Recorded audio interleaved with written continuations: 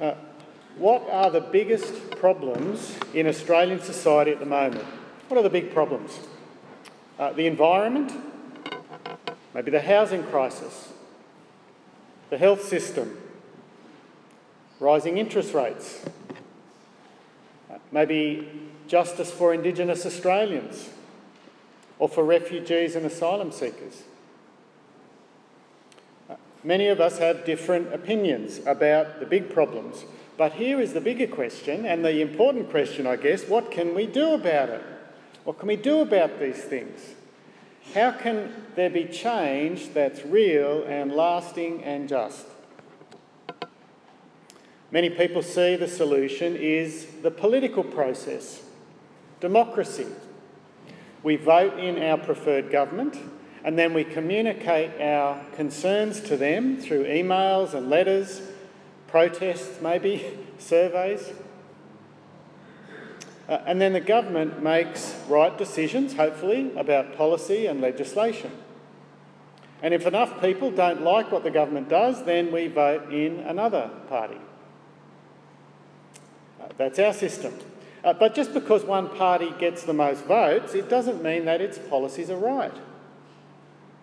And it doesn't even mean that voters will make good decisions either. Voters have self-interest and ignorance, and we often don't vote well. And all of us are tempted to choose what will be good for us rather than what is good for everybody. So that's democracy. Other people see, well, democracy can't really change things. Capitalism, now that's what changes things. Decisions are made by companies and shareholders. Those with the most money have the most power to change. But of course, this is even less likely to bring about a just outcome, isn't it? Business and economic decisions are always made out of self-interest. They're made for profit. A business is not there to bring justice. And so capitalism tends to exploit and oppress the poor and the powerless.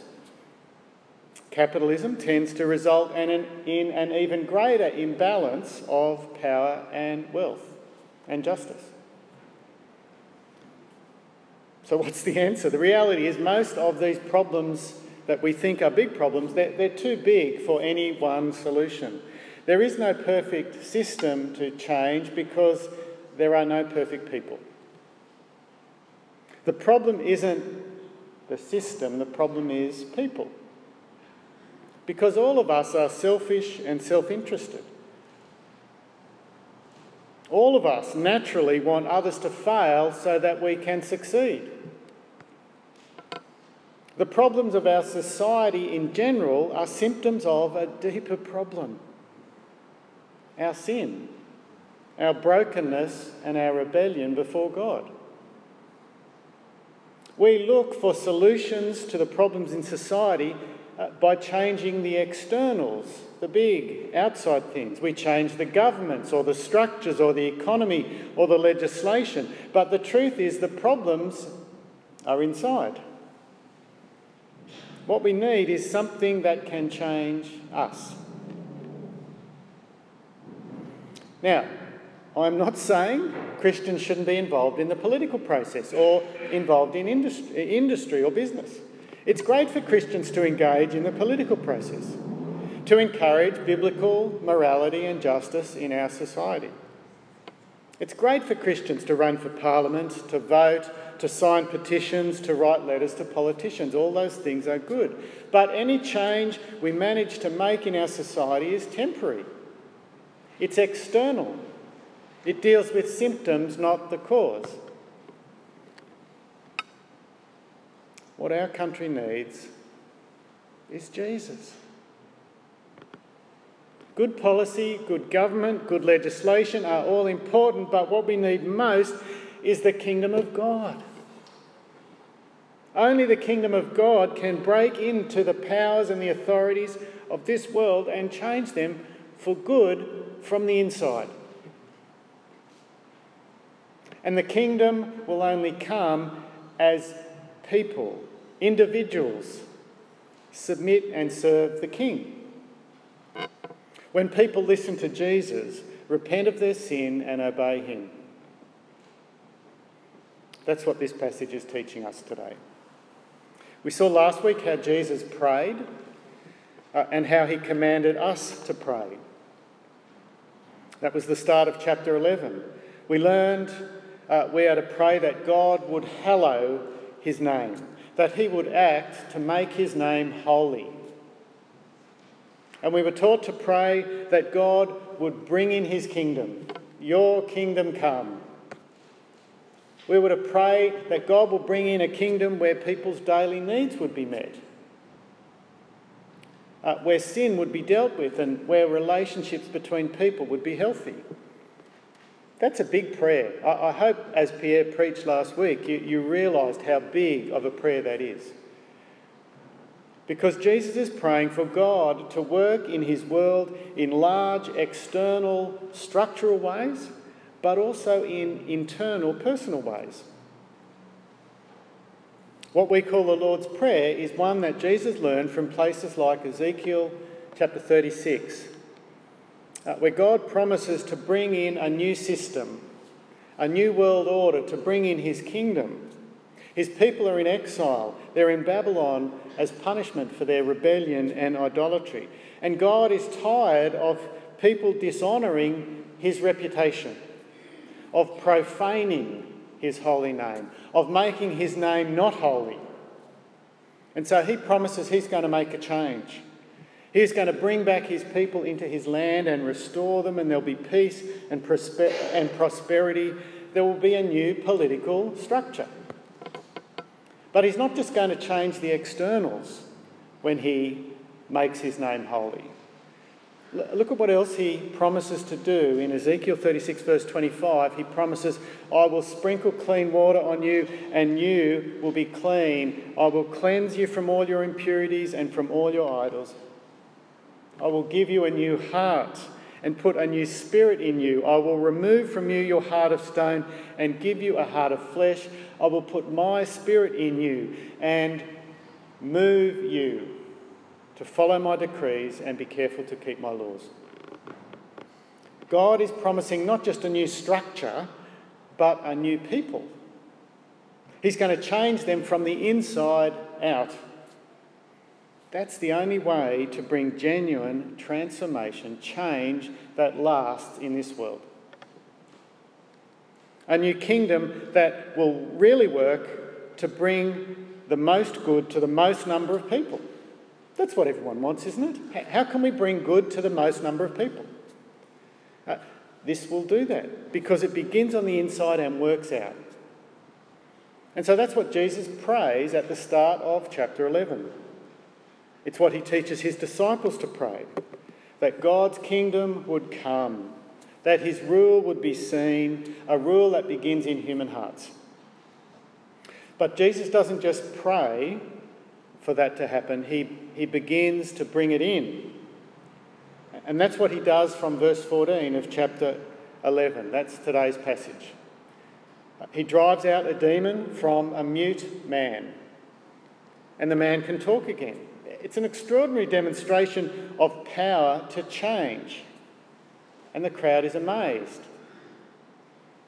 And Jesus describes it as one kingdom invading another. Do you see it there in verse 17? Satan's kingdom is in charge of this man, but then Jesus comes along and drives out demons. One kingdom invades another kingdom. And then in verse 20 he says, but if I drive out demons by the finger of God, then the kingdom of God has come upon you. A new system, a new kingdom that can deal with evil. God is stepping in to get rid of suffering.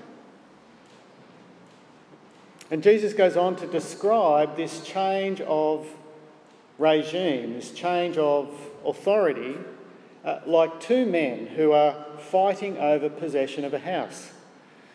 Verse 21, he says, when a strong man fully armed guards his own house, his possessions are safe. But when someone stronger attacks and overpowers him, he takes away the armour in which the man trusted and divides up the spoils. Now, Jesus is describing his ministry. He is the stronger man who is beating up Satan. He's just strong. He's not stronger. It might be demon possession of this mute man. It may be sickness that Jesus heals. He is the stronger man who beats up Satan's power. But not just in the ministry of Jesus then. Jesus is still the stronger man, beating up what Satan is doing. Maybe it's Jesus dealing with the sinful actions in your life, changing your motivations so you just don't desire those things anymore. Maybe it's Jesus destroying anger in your heart or bitterness and replacing those things with contentment and joy. Or it may be Jesus healing relationships between you and your friends, or within our church, or within your families. All of those things are Satan's work, and King Jesus is the stronger man who is undoing and setting things right. But getting rid of evil is only the beginning. Jesus goes on to say you have to replace that evil with something else. It's one thing to empty the demons out of someone, but then you have to replace those evil spirits with the Holy Spirit. Now, only God can do that. Genuine transformation will only come when the change is internal. Now, from verses 24 to 26, Jesus describes, it's a little difficult to understand what he's describing. He's describing what happens when only half of that process happens. Perhaps he's thinking of Jewish exorcists in verse 19 who cast out demons but have no authority to replace those demons with the Holy Spirit. But he describes the situation where an evil spirit is cast out of a man, but then sometime later he comes back and he finds the house swept clean and put in order. So he brings 7 more evil spirits and they go back into the man, and the man is worse than he was before. Now, Jesus is referring to evil spirits, but I think it's a similar situation when we think about change which humans try to bring to situations. It's the sort of half solution we bring with structures, with governments, with new policies. We can't change the internals. We can't change someone's nature. Whether it's exorcisms or whether it's the systems in our society, we can only change external conditions. We shouldn't be looking to politics or economics or even to religious systems to change people for real. Don't look to human solutions, they can only do half the job. I think that's Jesus' point. So what's the answer? If humans can't really change people, what hope is there? Well, verse 27, it begins by listening to Jesus and obeying him. Verse 27, a woman calls out, "Blessed is the mother who gave birth to you." Sort of the religious version of a heckler, I think. And Jesus replies, "Blessed rather are those who hear the word of God and obey it." And then in verse 29, he goes on to describe how that's the problem with the current wicked generation of his time. They don't listen. They won't see. He says even Gentiles are doing a better job of listening and seeing. Verse 31, the Queen of Sheba, she travelled from the ends of the earth to listen to Solomon's wisdom. But now Jesus is here who's greater than Solomon. His point is clear. Listen to Jesus. Follow the example of the Queen of Sheba. Or verse 32, the people of Nineveh, Gentiles, wicked Gentiles, but for all of their wickedness, when Jonah preached to them, they listened and repented. And he says it again, now one greater than Jonah is here. And the lesson is clear, do the same as the Ninevites. Listen and repent. Verse 33, he says it in another way. He talks about being a light on a stand. He's there for everyone to see. Look to the light. And when you look to the light will fill your whole body. Now, it's not biologically correct, is it? But Jesus is talking about spiritual things. Verse 34, your eye is the lamp of your body. When your eyes are good, your whole body also is full of light. But when your eyes are bad, your body also is full of darkness. See to it then that the light within you is not darkness. It's a very strange way of describing things, isn't it? But I think he's talking about how the light of Jesus' message changes you on the inside. Hopefully you've seen that's the theme of these verses, about Jesus changing us on the inside. The change of our nature that God promised back in Ezekiel 36 when he promises to give us a new heart. So Jesus says, hear and obey, verses 28 to 32, and then he says, look to the light and your body will be full of light, verses 35 and 36. I think they're two ways of saying the same thing. The key to changing society and what's wrong in the world is Jesus, and he begins by working in you as you listen and obey to him, obey him. And then from verse 37, he begins to work on those who are not listening and obeying. Verse 37, he goes to a Pharisee's house for dinner, and when he doesn't ceremonially wash before the meal, the Pharisee's surprised. And Jesus tells a few hard truths about how the Pharisees focus on the outside when the inside is the real problem. So verse 39. Now then, you Pharisees clean the outside of the cup and dish, but inside you are full of greed and wickedness. He's thinking about the ceremonial washing of hands. And they haven't thought about their own hearts. Jesus' point is it's more important to be clean on the inside, to do something about the greed and the wickedness of your heart rather than your hands. Focus on that. Verse 41, he says, be generous to those who need it. That will show that you are clean and new on the inside. Same again in verse 42. The Pharisees focused on giving God a tenth of all their possession, right down to their herb garden. Wouldn't get much out of our herb garden. A couple of mint leaves and a bit of parsley. That's not very important, is it? But giving God a tenth of everything you have, it's not going to bring God's kingdom in. Jesus says, woe to you. Instead, you should have focused on justice for other people. You should have focused on loving God.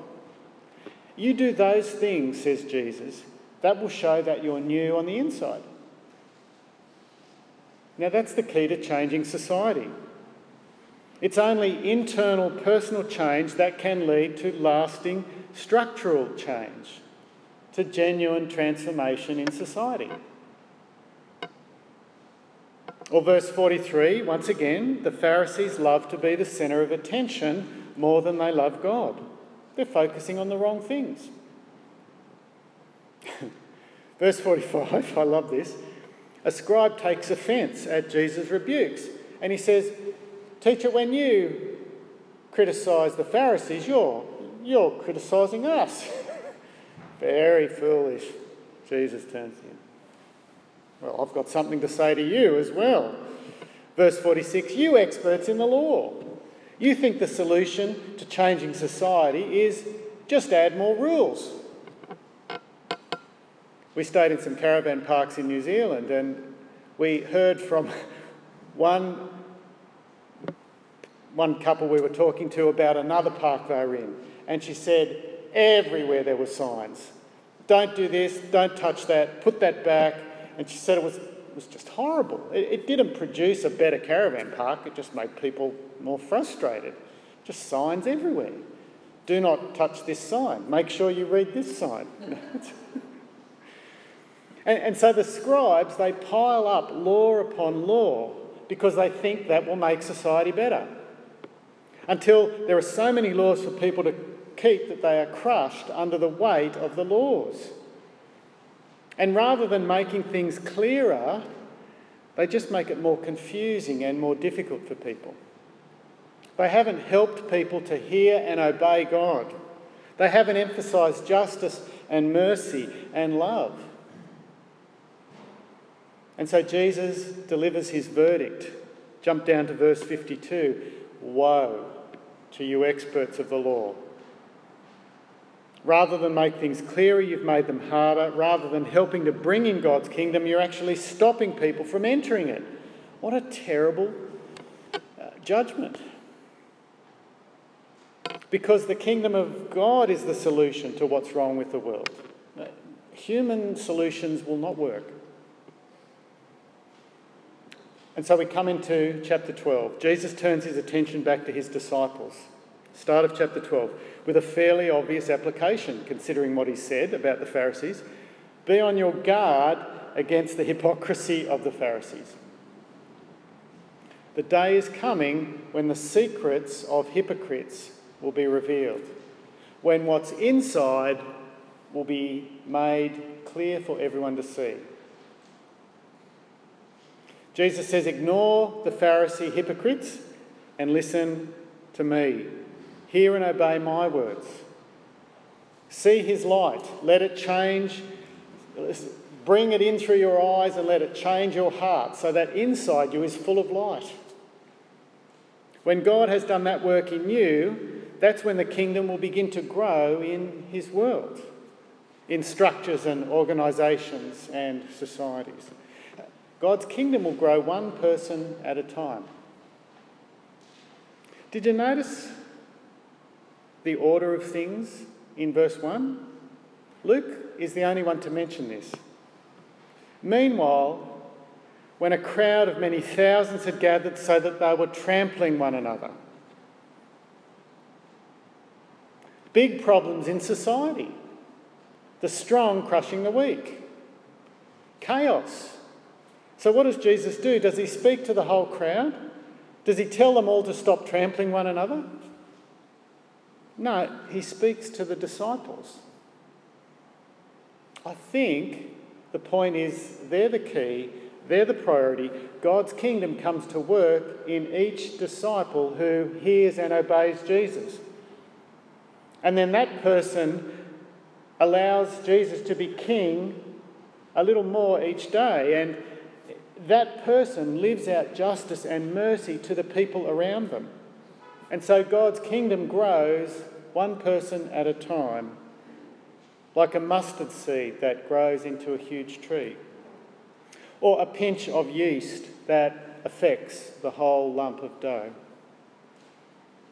That's how, on an earthly level, God answers the Lord's Prayer. Your kingdom come.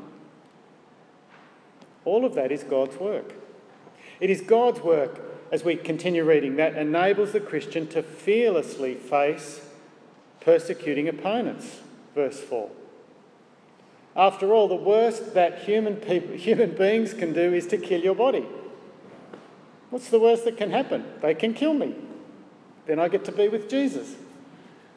Much better to fear God, verse 5, who has the power over hell.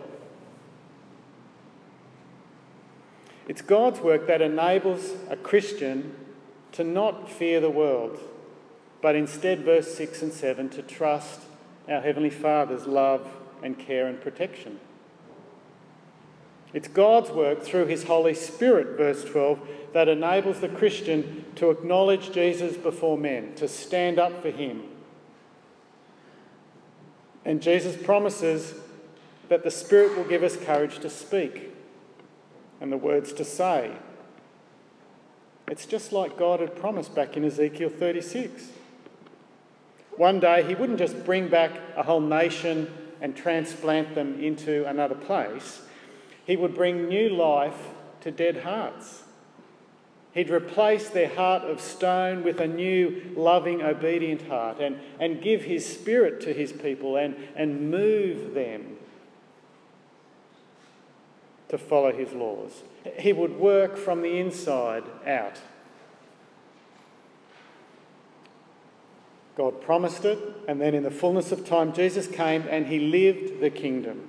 And he died and he was raised to life.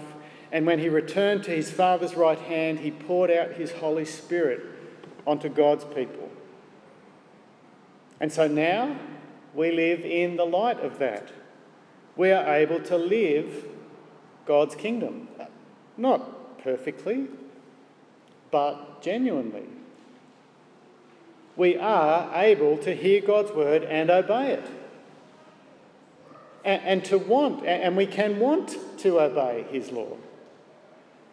And we are able to move beyond greed and pride and hypocrisy and wickedness. And we are able to show love and humility and justice and mercy. We're able to be on our guard against hypocrisy. We're able to live consistently. We're able to move beyond fear to courage, to trust our Heavenly Father and to speak up for Jesus.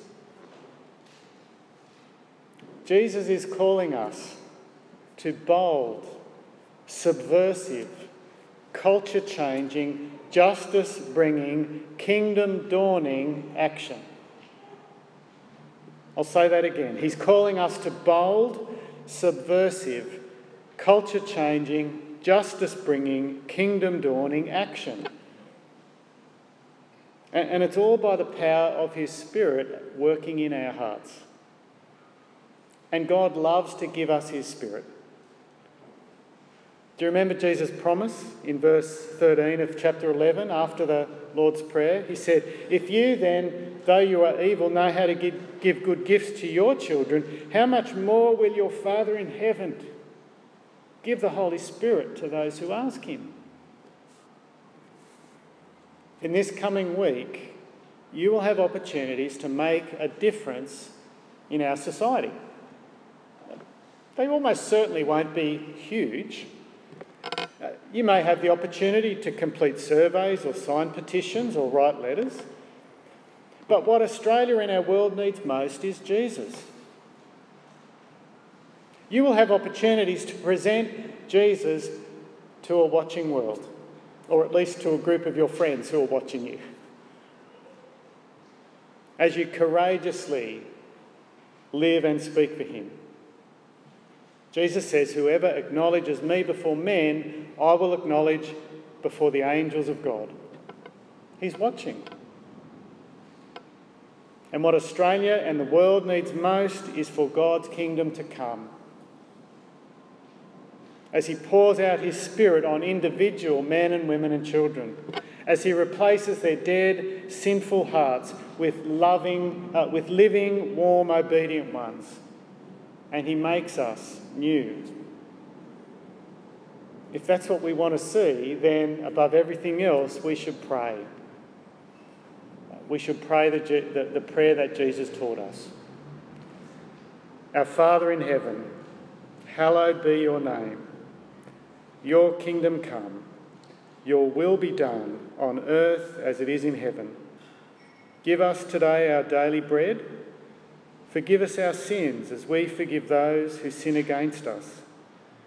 Lead us not into temptation, but deliver us from evil. For the kingdom, the power and the glory are yours, now and forever. Amen.